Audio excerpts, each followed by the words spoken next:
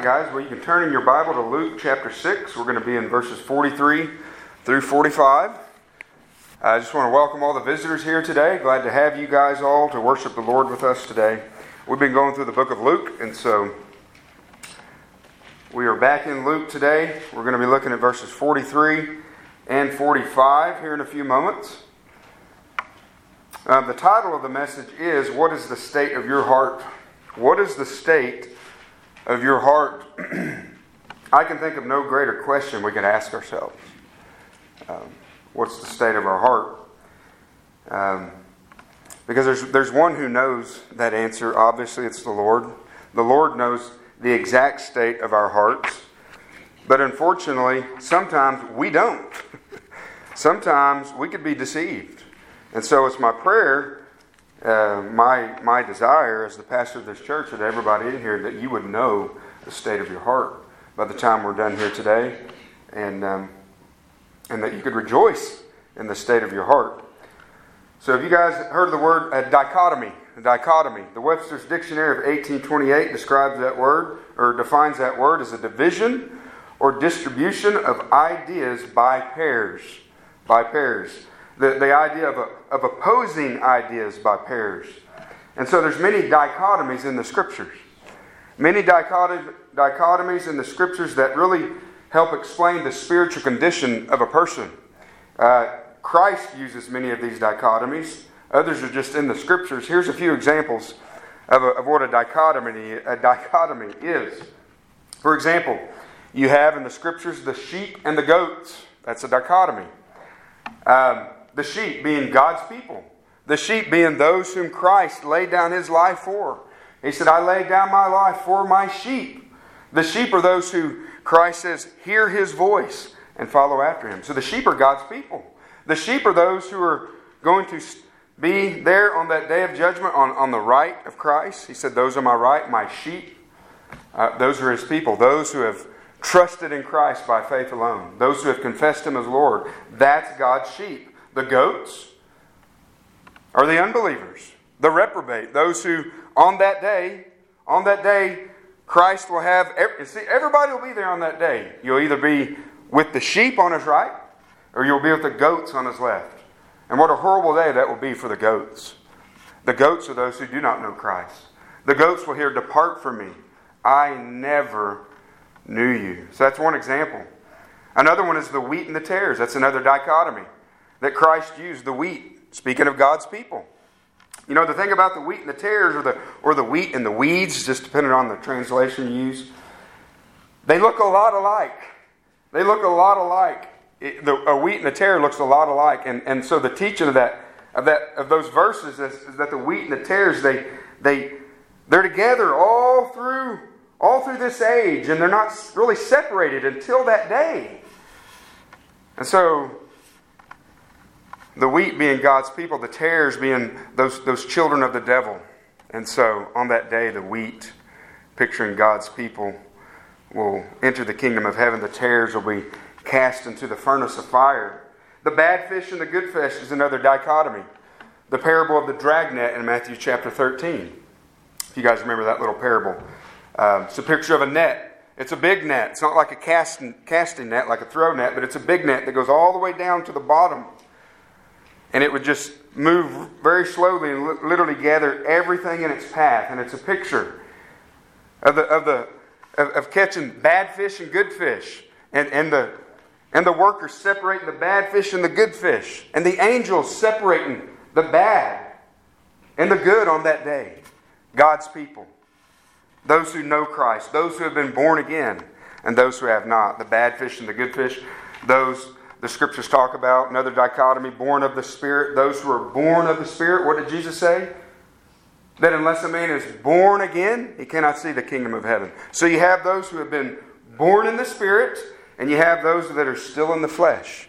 That are still, the way the Scripture defines us, dead in our sins. So it's you're either dead in sin or you've been born again. Okay? You see these dichotomies, there's no in between. There's no in between. Light and darkness is another dichotomy.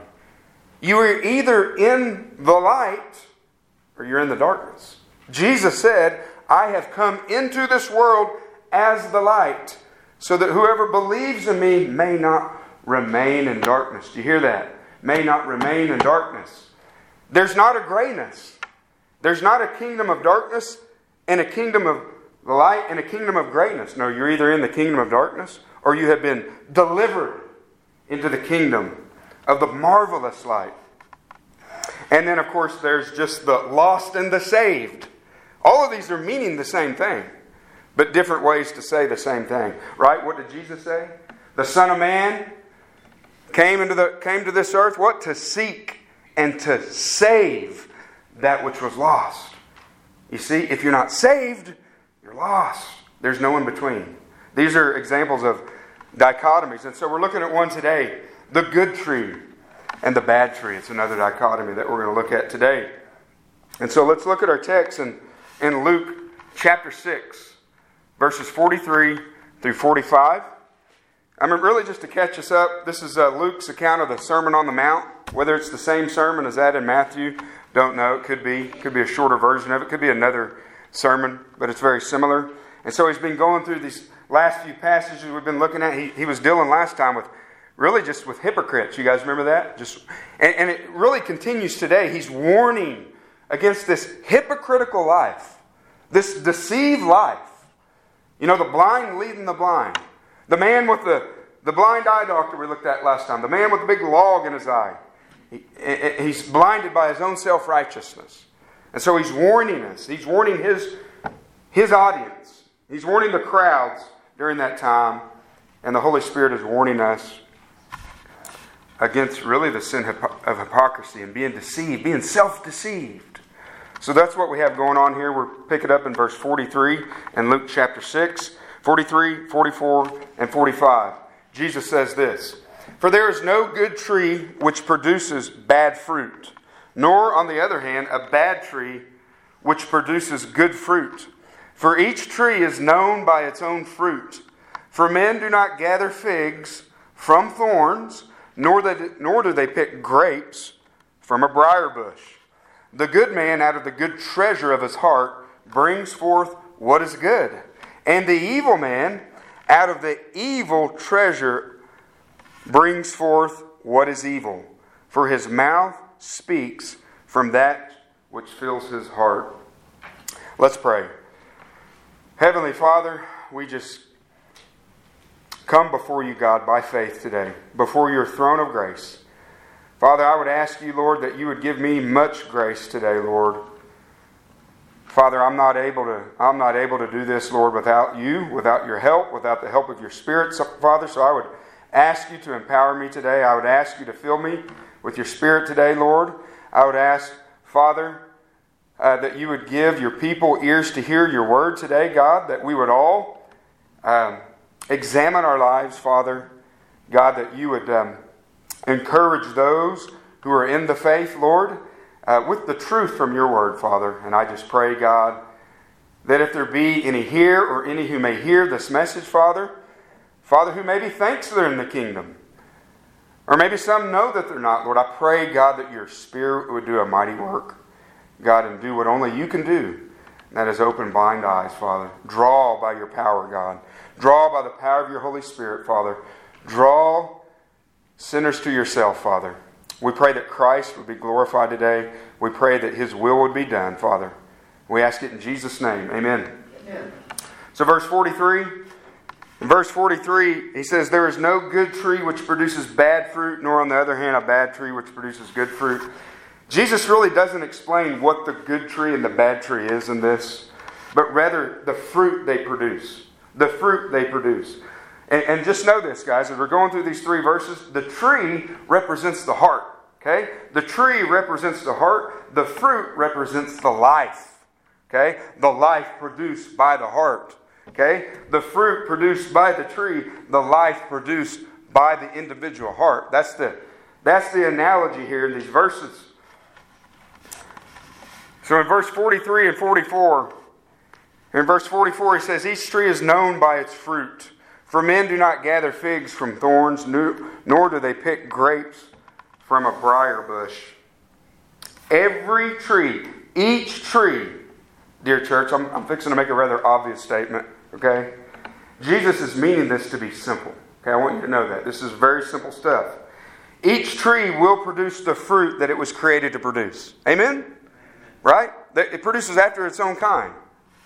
Okay, each tree will produce the fruit that it was created to produce. In the same way, each heart will produce the fruit that it was created to produce. Or can I say this? In the life of a Christian, in the life of somebody who is regenerate, right? Who is born again, each heart will produce the fruit that it was recreated to produce in the life of those born again. We're recreated to produce not the same kind of fruit that we produced when we were in darkness, but a whole new fruit. How many of you like apple pie? You raise your hands. Well, there's several of you. Amen. I love apple pie.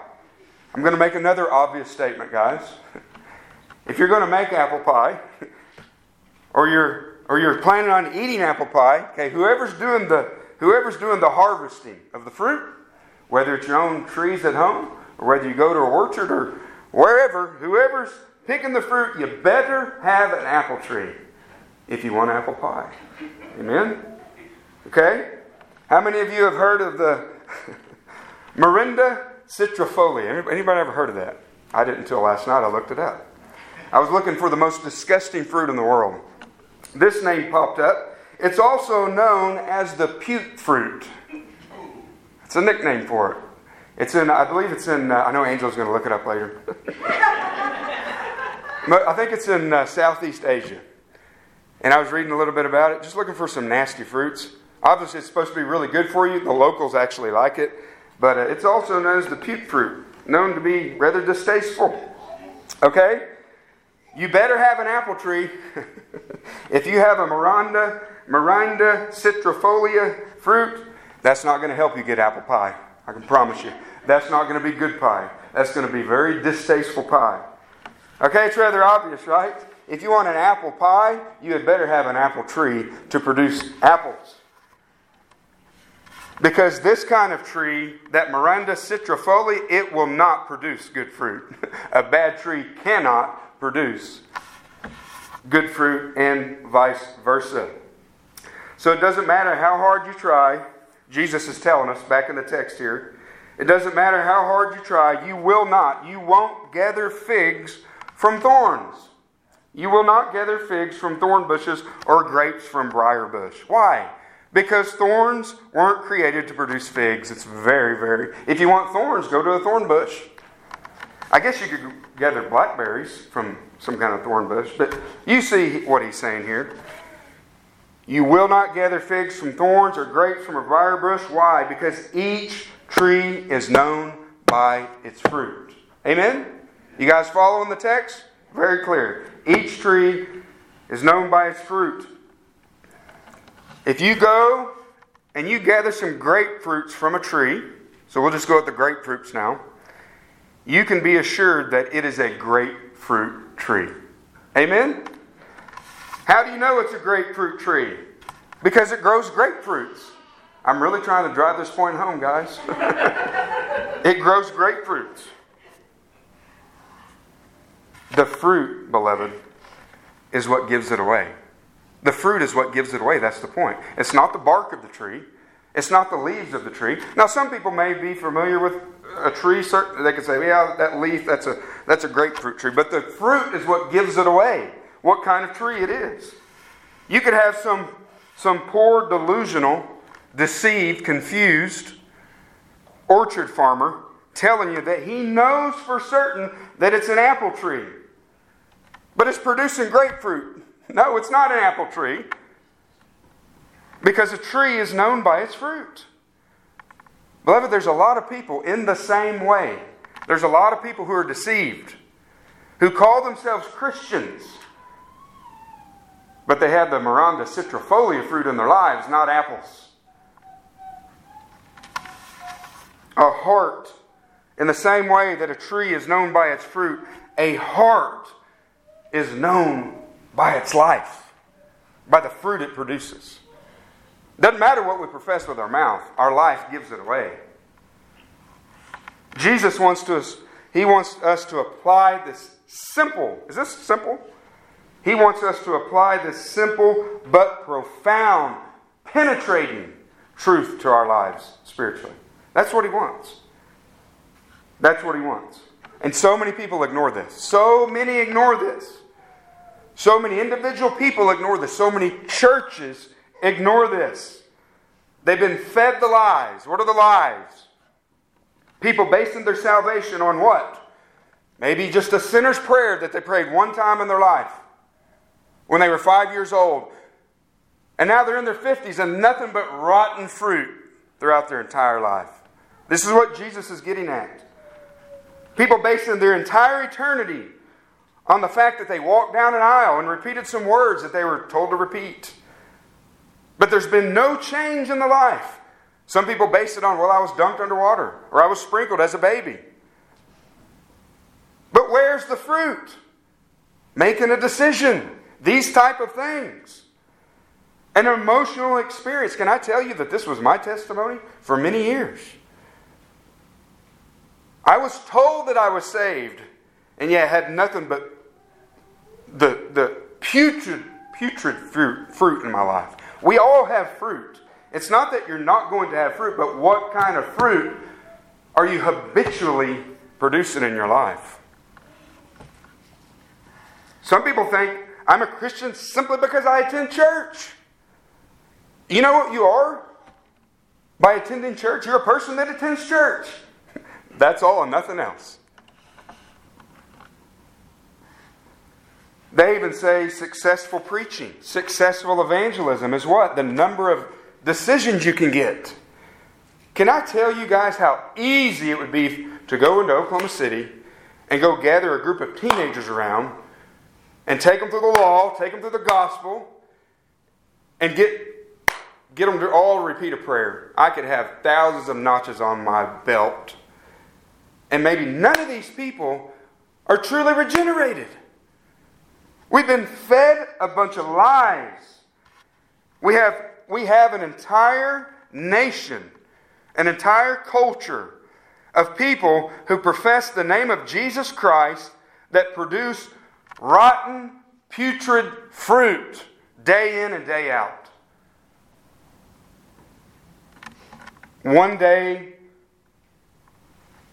who's going to hear, "Depart from me, I never knew you, you workers of lawlessness."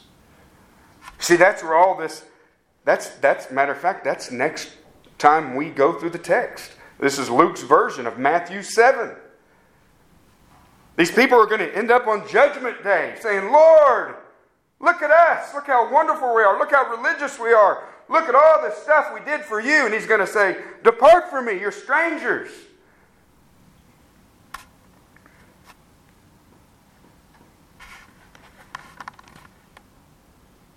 In my ignorance as a young Christian, I would give gospel tracts away. And maybe they weren't even, maybe they were decent gospel tracts, but in the end, they always had this little prayer at the end. And I had multiple people come to me and say, "Yeah, I read that pamphlet you gave me. I prayed that prayer." And then watching their life, it was just a continuation of hatred for Christ. Rotten fruit. Because a little sinner's prayer doesn't save you. God saves you. Are we to pray and cry out to God? Absolutely. But leading somebody through a little formula sends a lot of people to hell deceived. So depending on the tree, the very nature of the tree, okay? We're talking about nature here. Depending on the tree, the very nature of the tree, that's what's going to determine the kind of fruit that's produced. Apple trees produce apples. Miranda citrifolia trees produce puke. And depending on the particular heart, the very nature of the heart is what's going to determine the kind of life that's produced. There's no way around it in the Scriptures. It's what Jesus is teaching. Regenerate hearts produce good fruit. Amen? Does that mean it's perfect all the time? No. But regenerate hearts produce good fruit. Unregenerate hearts produce rotten fruit. If you have an outline today, or if you follow an outline, if you'll notice the outline on the back today, it's very simple. Very simple. Is your heart good or evil? That's it. There's the sermon outline today. No points. Is your heart good or evil? That's the question. Is your heart good or evil? Is your heart, like the prophet Ezekiel that we read in Ezekiel, is your heart a heart of stone or is it a heart of flesh? The heart of stone represents the dead, unregenerate heart. Unresponsive to God, except hatred, except rebellion. Or is your heart that one of a heart of flesh, the picture of the new heart, the picture of the regenerate heart, the picture of the heart that God gives the sinner by grace and causes us to begin to love Him, causes us to begin to want to follow after Him? Is your heart unregenerate or is your heart regenerate? Look at verse 45. 45a, the first half of it, really most of the verse. The good man out of the good treasure of his heart brings forth what is good. And the evil man out of the evil treasure brings forth what is evil. The good man. He says the good man. You know, only God can make a man good. Only God can make the heart good. We're not born with good hearts. Many would disagree with that, but I'm not interested in what many opinions are. God's Word says we're not born with good hearts. Psalm 58:3 says the wicked are estranged from the womb. They go astray from birth, speaking lies. Not to pick on children, because we were all once children, but we raised 5 of them. And I know you guys know, everybody in here knows, we never had to sit our children down. Kel, I never had to sit Tyler down and say, son, today I'm going to teach you how to lie. Didn't have to teach you. Didn't have to teach our children how to be selfish. No, the wicked are estranged from the womb. They go astray from birth, speaking lies. In our analogy today, it would be like saying these are rotten saplings from the beginning. Rotten to the core until God does a work of grace. Look at Romans chapter 3 real quickly. Turn to Romans chapter 3. Gives us a picture of how wonderful mankind is apart from Christ. Romans 3, 10 through 18. This is not speaking about a certain group of people. So don't think that your group is excluded. This is talking about mankind. Unregenerate mankind. Jew and Gentile alike. So our Hebrew Israelite friend the other day, even if he was one, he's included here. The Jews, the Gentiles, all of them. Chapter 3, verse 10, Romans chapter 3, verse 10, as it is written, there is none righteous, not even one. How many? None. There's none righteous, not even one. There's none who understands. There's none who seeks for God. Praise God, we have a God who came to this earth to seek us. To seek and to save that which was lost. Because we don't seek after Him on our own. It says, all have turned aside. Together they have become useless. Useless. It's even worse than that. What does the prophet Isaiah say? We've all become like one who is unclean. And all of our righteousnesses, our righteous deeds are like what? A filthy rag. We're worse than useless. But he says they become useless. There is none who does good. There's not even one. Do you see? Paul's saying, in case you think you're the exception, not one. Not one. There's none good. Their throat is an open grave. Beloved, he's given us a picture. What would happen if we were to go open a grave up? Depending on the stage of the decay, that's what you're going to see. Decay, stench, death. Their throat is an open grave. With their tongues they keep deceiving. The poison of asp is under their lips, whose mouth is full of cursing and bitterness. Just go hang out with a crowd of people in the world, and this is what you're going to hear. Cursing, bitterness, complaining, filth. That's the human nature. Destruction and misery are in their paths. You understand that? Destruction and misery are in their paths. Look at our world. Is our world not burning? But ultimately, it's even worse than that.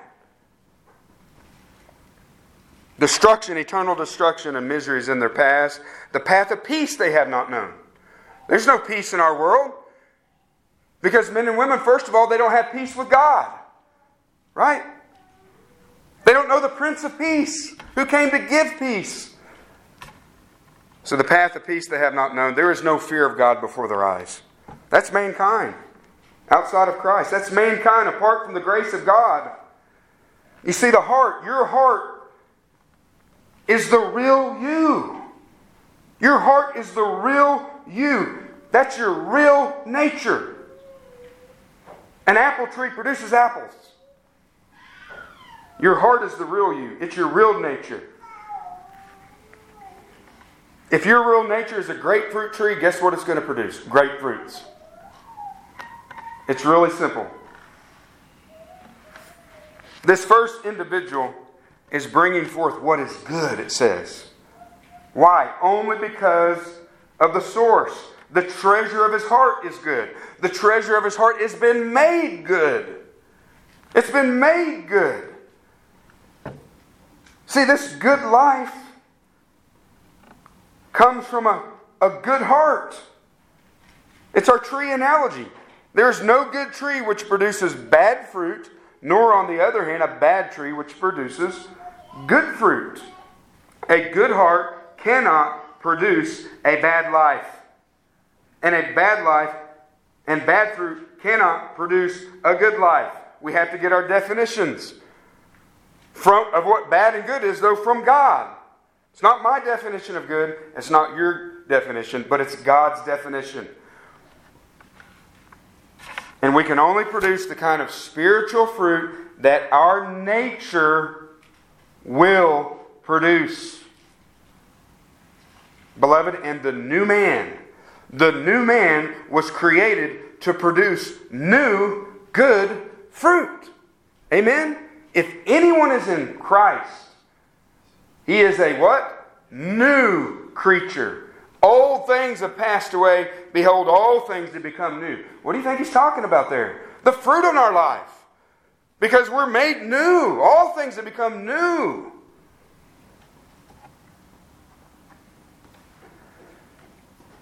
So what is some of this new fruit?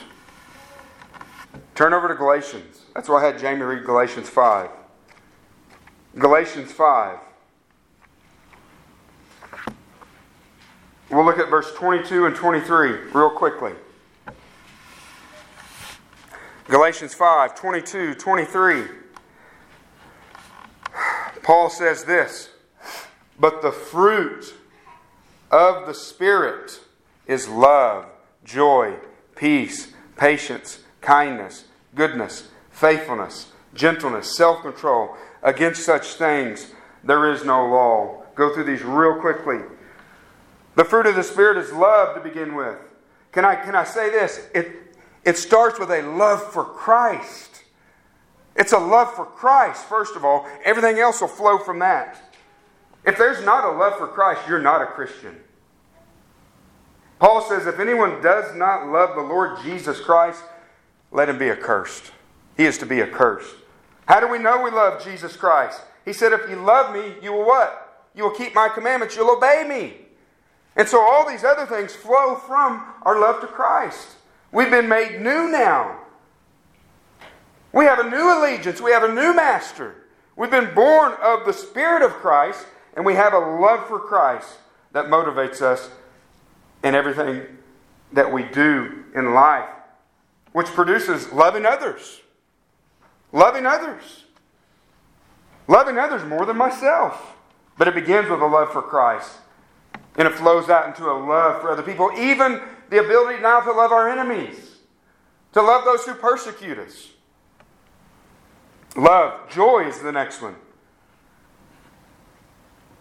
These are fruits of the Spirit, dear friends. These are fruits of the Holy Spirit.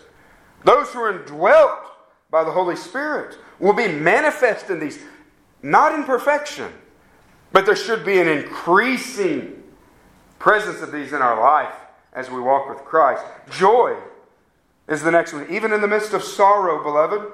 Why? Because all is well, the song we sang.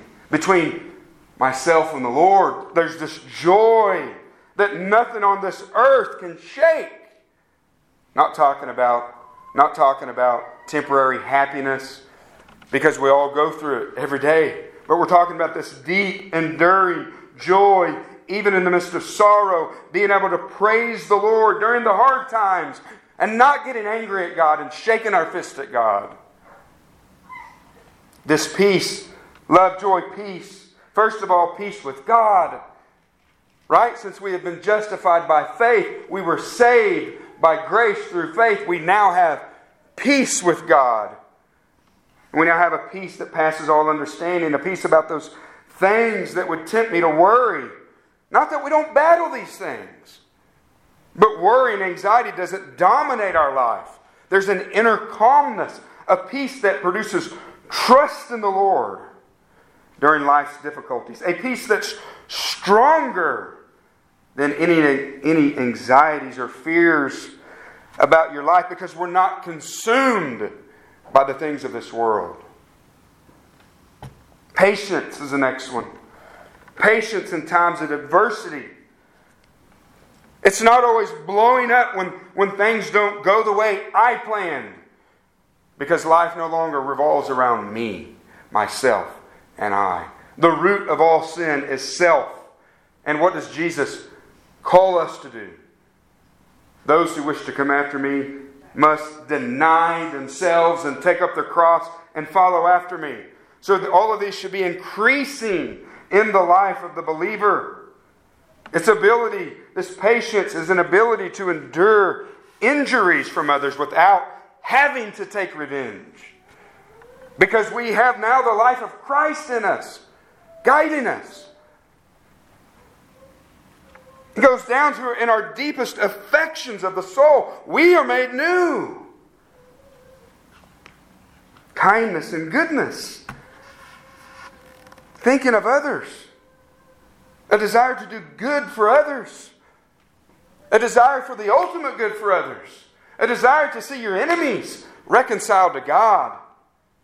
There's a tenderness about it. Having even a love for your enemies. Can I tell you, church, that before my conversion, the only thing I wanted to do and did do is fight my enemies. And I mean physically fight. That's how I thought of my enemies. It's only the grace of God that can take a wretch of a sinner and transform a person and give them a love for their enemies. Only the Christian has the capacity to do that. Am I saying it's always just easy? No. But these should describe our life. Faithfulness. Loyal and trustworthy. Being loyal, being trustworthy. Why? Because we're men and women of integrity. Because we do all things in life to please Christ. So people can trust you. They can depend on you. They can take you for your word because you're faithful. You're faithful to Christ. You don't have to have a law over you saying you must be true, you must be honest. No, we want to be, to please our Master. Gentleness and meekness. Again, it's just this humble, gentle attitude. Right? That's what happens when a person comes into the kingdom. He says we're made poor in spirit, all the way back up to the first part of this sermon, that we are made poor in spirit. We are humbled. We recognize that we are spiritual wretches, bankrupt spiritually, and we humbly enter the kingdom of God. We understand how gentle God has been with us. And again, we don't have to desire revenge every time somebody wrongs us. None of these are in perfection, beloved. but they should be in an increasing manner in your life. Self-control is the next one. The fruit of restraining passions and appetites that used to dominate our life. Not being controlled by these things, in other words. And no law is needed. Why? Because the Spirit is producing all of this good. The Spirit is producing all of this good. You know what this describes? It describes a godly life. If we're God's people, our lives should be described in some sense as a godly life. This self-control comes out of the fact that we were nailed to the cross with Christ, Paul tells us in Romans 6. We went into the grave with Christ. Our old man was crucified and we came out of the grave. And He has given us power over these things to now walk with Christ. Amen? He then talks about the evil man back in Luke. The good man out of the good treasure of his heart brings forth what is good. Do you see that? The life comes out of the heart. The new life comes out of the new heart. If you're still living the old life, which is what we're going to see, do you have new life? Do you have a new heart? The evil man, he says now in verse 45, and the evil man out of the evil treasure brings forth what is evil. Well, now flip back over to Galatians 5. I should have had you just stay there. Galatians 5, 19 through 21.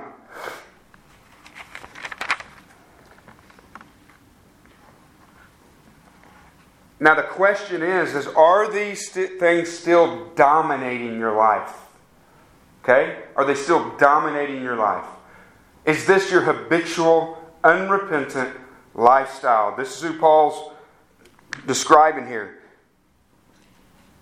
Now the deeds of the flesh are evident, which are immorality, impurity, sensuality, idolatry, sorcery, enmity, strife, jealousy, outbursts of anger, disputes, dissensions, factions, envying, drunkenness, carousing, and things like these, of which I forewarn you, just as I have forewarned you, that those who practice such things will not inherit the kingdom of God. He can't be any clearer than that. If this is your lifestyle, you're not a Christian. You will not inherit the kingdom of God. So this is describing, he says, the evil man in Luke 6. Why? A person like this, with these kind of lifestyles still dominating their life, why would this be? Because the heart is still bad. The heart is still unregenerate. And our world is full of these people. I was one for several years. Yes, I know Jesus Christ. Yes, I've accepted Christ as my Savior. When their life looks like Galatians 5, 19 through 21, something's wrong with that picture. Let's go through it real quickly. Now the deeds of the flesh are evident, which are immorality, impurity. We don't have to get graphic with these things. We all know what that's describing. Immorality, impurity. Do these things dominate your life? All the sexual immorality, the fornication, the adultery, the unrestrained lust. The unrestrained, the world calls it addiction. God's Word calls it enslavement to things like pornography. In other words, there's no self-control. There's no visual, evident presence of the Spirit of God to even restrain these things. Sensuality, it's just the excessive behavior, lack of restraint. He says sorcery. Idolatry, sorcery. Sorcery, the whole idea of the pharmakia, the mind-altering drugs, as well as the occult, witchcraft, all of these things. But is our culture not given over to drugs? People profess Christ. They're high 24 hours a day. That's an idol. Pharmakia, drunkenness, the same thing. This is their God. This is what they turn to every day. Now, Paul tells the Thessalonians in 1 Thessalonians 1:9, you turn to God from idols to serve the living and true God. What are you serving today? What are you serving day in and day out? Are you serving your lusts? Are you serving the one true God? Enmity, strife, jealousy. He talks about these kind of things. All related in anger in the area of human relationships. Again, there's no self-control, but a person is controlled by anger and self-centeredness. Drunkenness. Deeds of the flesh. Fruits of the flesh. Carousing. We get the idea. Beloved, he says, of which I forewarn you, just as I have forewarned you, that those who practice such things will not inherit the kingdom of God. What is this describing? An ungodly life. And you have far too many people professing the name of Christ, but who lives an ungodly life. And they must be woken up by the truth of God's Word, that do not be deceived. And he calls him the evil man. Back in Luke. The evil man, out of the evil treasure, bring forth what is evil. Why is he described as an evil man? Because a bad heart, an unregenerate heart, cannot produce a good life. That's what he's saying. An unregenerate, dead heart, evil heart, cannot produce a life that's pleasing to the Lord. Again, it's the fruit analogy. There is no good tree which produces bad fruit, nor on the other hand a bad tree which produces good fruit. The fruit gives it away. The grapefruit gives it away. That it's what kind of tree? Grapefruit tree. The fruit in a person's life gives it away. There are those who profess to know God, but they deny Him by their works. They're detestable, disobedient, unfit for any good work. They profess to know God, but they deny Him by their works or their fruits. They say one thing with their lips, but their mouth screams that they're unregenerate. Many who have made decisions are still producing this rotten fruit habitually. I used to see it every time when I would preach in front of the clubs here in the Bible Belt. Just get cussed out. People living in all kinds of sexual perversion, drunk, high, and cussing me out, saying I was saved at Falls Creek when I was 5 years old. And you're preaching a false gospel telling me I need to repent. See how backwards we've got it?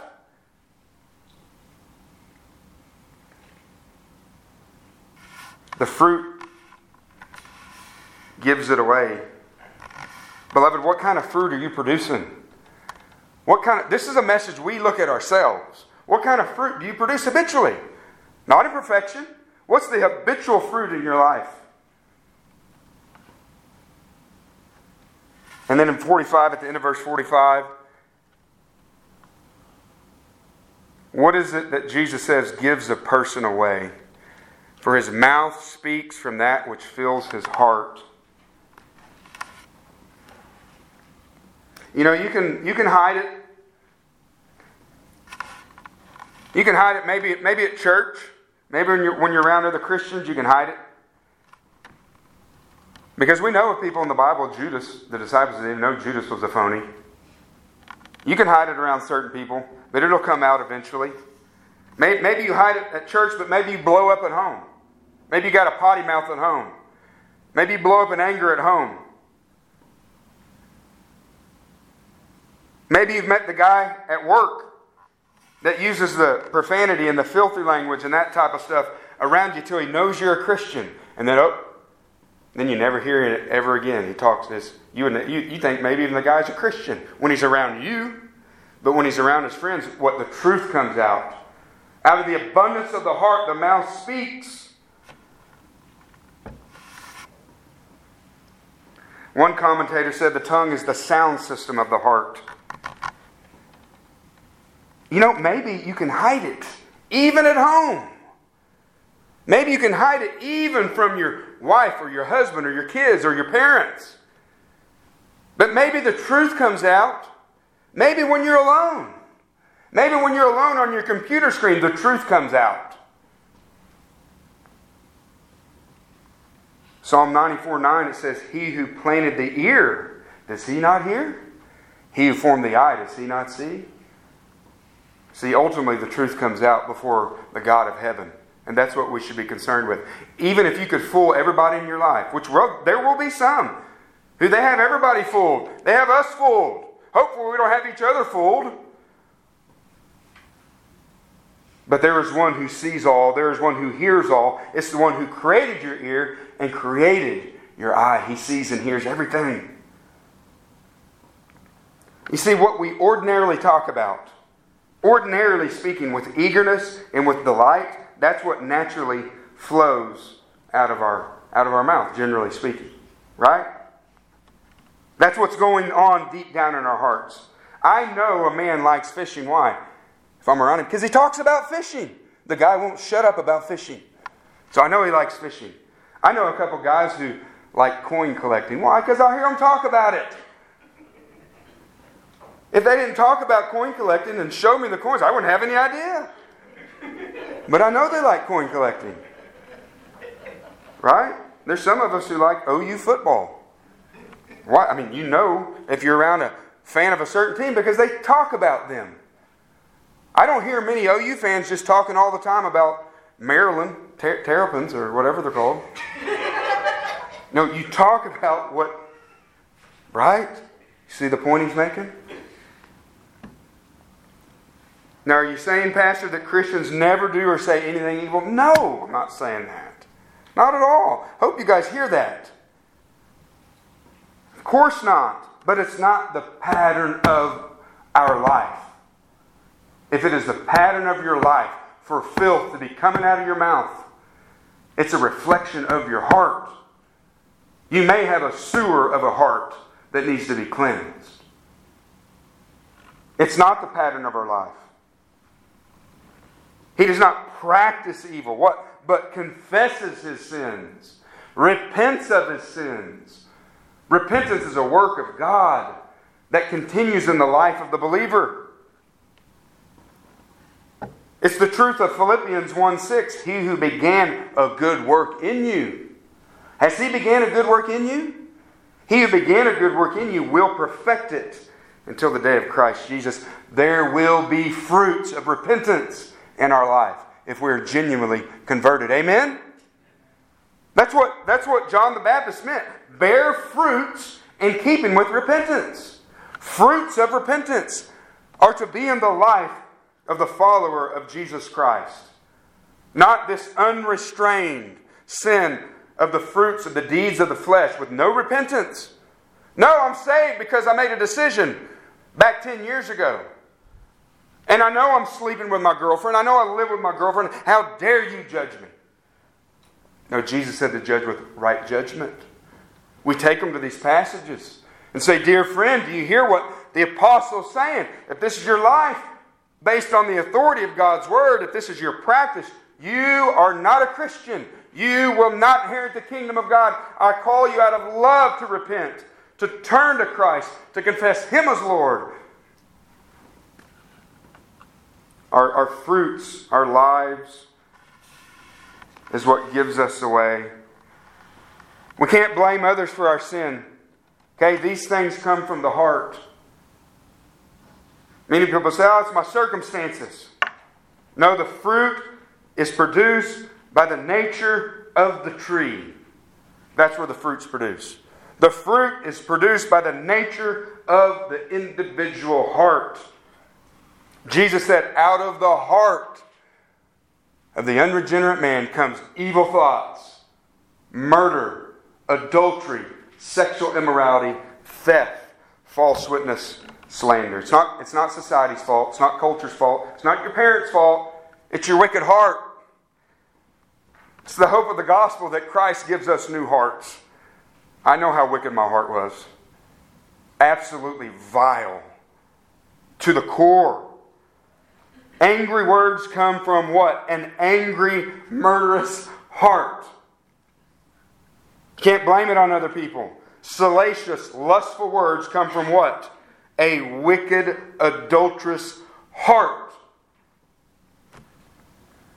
Beloved, if Galatians 5:19-21 that we just read, the deeds of the flesh, if that is the habitual practice, if that is the habitual, unrepentant pattern of your life, and even more so evidenced by what comes out of your mouth, you are not a Christian. I remember when I faced that head on in 1997. Thank the Lord somebody had the courage to preach the Word of God. And I read verses like this, and I realized I'm not a Christian. But guess what it led me to do? Oh, God, be merciful to me. You still have an evil, unregenerate heart. No amount of outward reform, no amount of religion, no amount of church attendance, no amount of trips up and down the aisle will help. You can't blame others. You can't blame the circumstances of your life. You need a new heart. That's what you need. That's man's greatest need, is a new heart. A new heart. A heart that loves Christ. A new nature. You need to be born again. And in closing, I'm going to close with a quote by J.C. Ryle.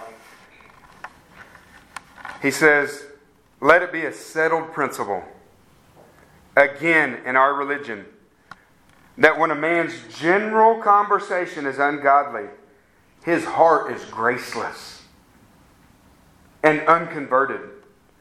Let us not give way to the vulgar notion that no one can know anything of the state of another's heart."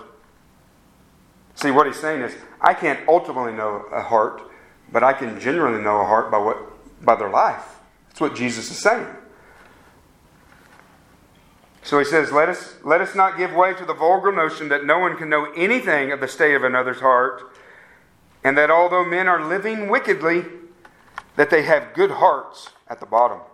Such notions are flatly contradictory to our Lord's teaching. Is the general tone of a man's communication carnal, worldly, irreligious, godless, or profane?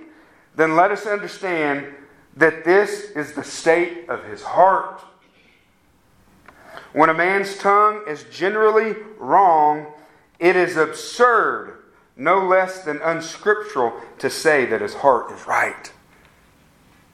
And that's what Jesus means.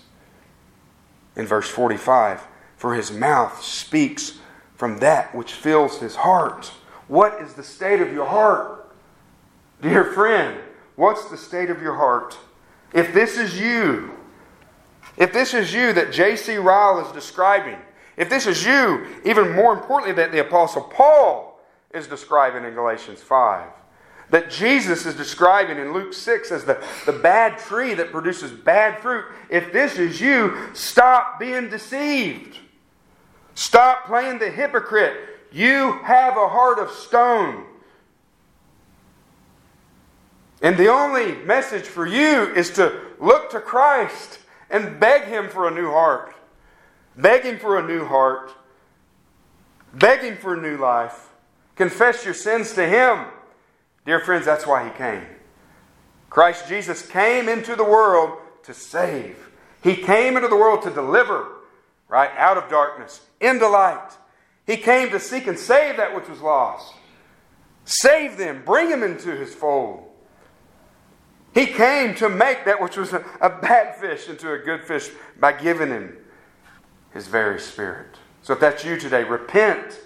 Look to Christ. Confess Him as Lord. Trust Him by faith. And He is able to save forever those who draw near to God through Him, because He always lives to make intercession for them. He is a mighty Savior. He's here to save you today if you do not know Him. If you do know Him, rejoice that He has made you new. Let's pray. Heavenly Father, we thank You, Lord, for Your word that's so simple. Thank You for the teachings of our Lord that is so simple, God. His teachings are simple. Father, may they penetrate our hearts, God. May you use this really weak attempt to try to communicate this word, God, in a mighty way to save your people, Lord, to save your lost sheep. God, I just thank you for the simplicity of your word, Father. Thank you for Christ. Thank you for His Holy Spirit that does make us new. Thank you for the new heart that you give us that was promised in Ezekiel and other places, Lord. Thank you for not leaving us in our sin, God. Father, we worship you today in response of what you have done for us. We love Christ today, God. We thank you for Him. We ask all this in His name. Amen.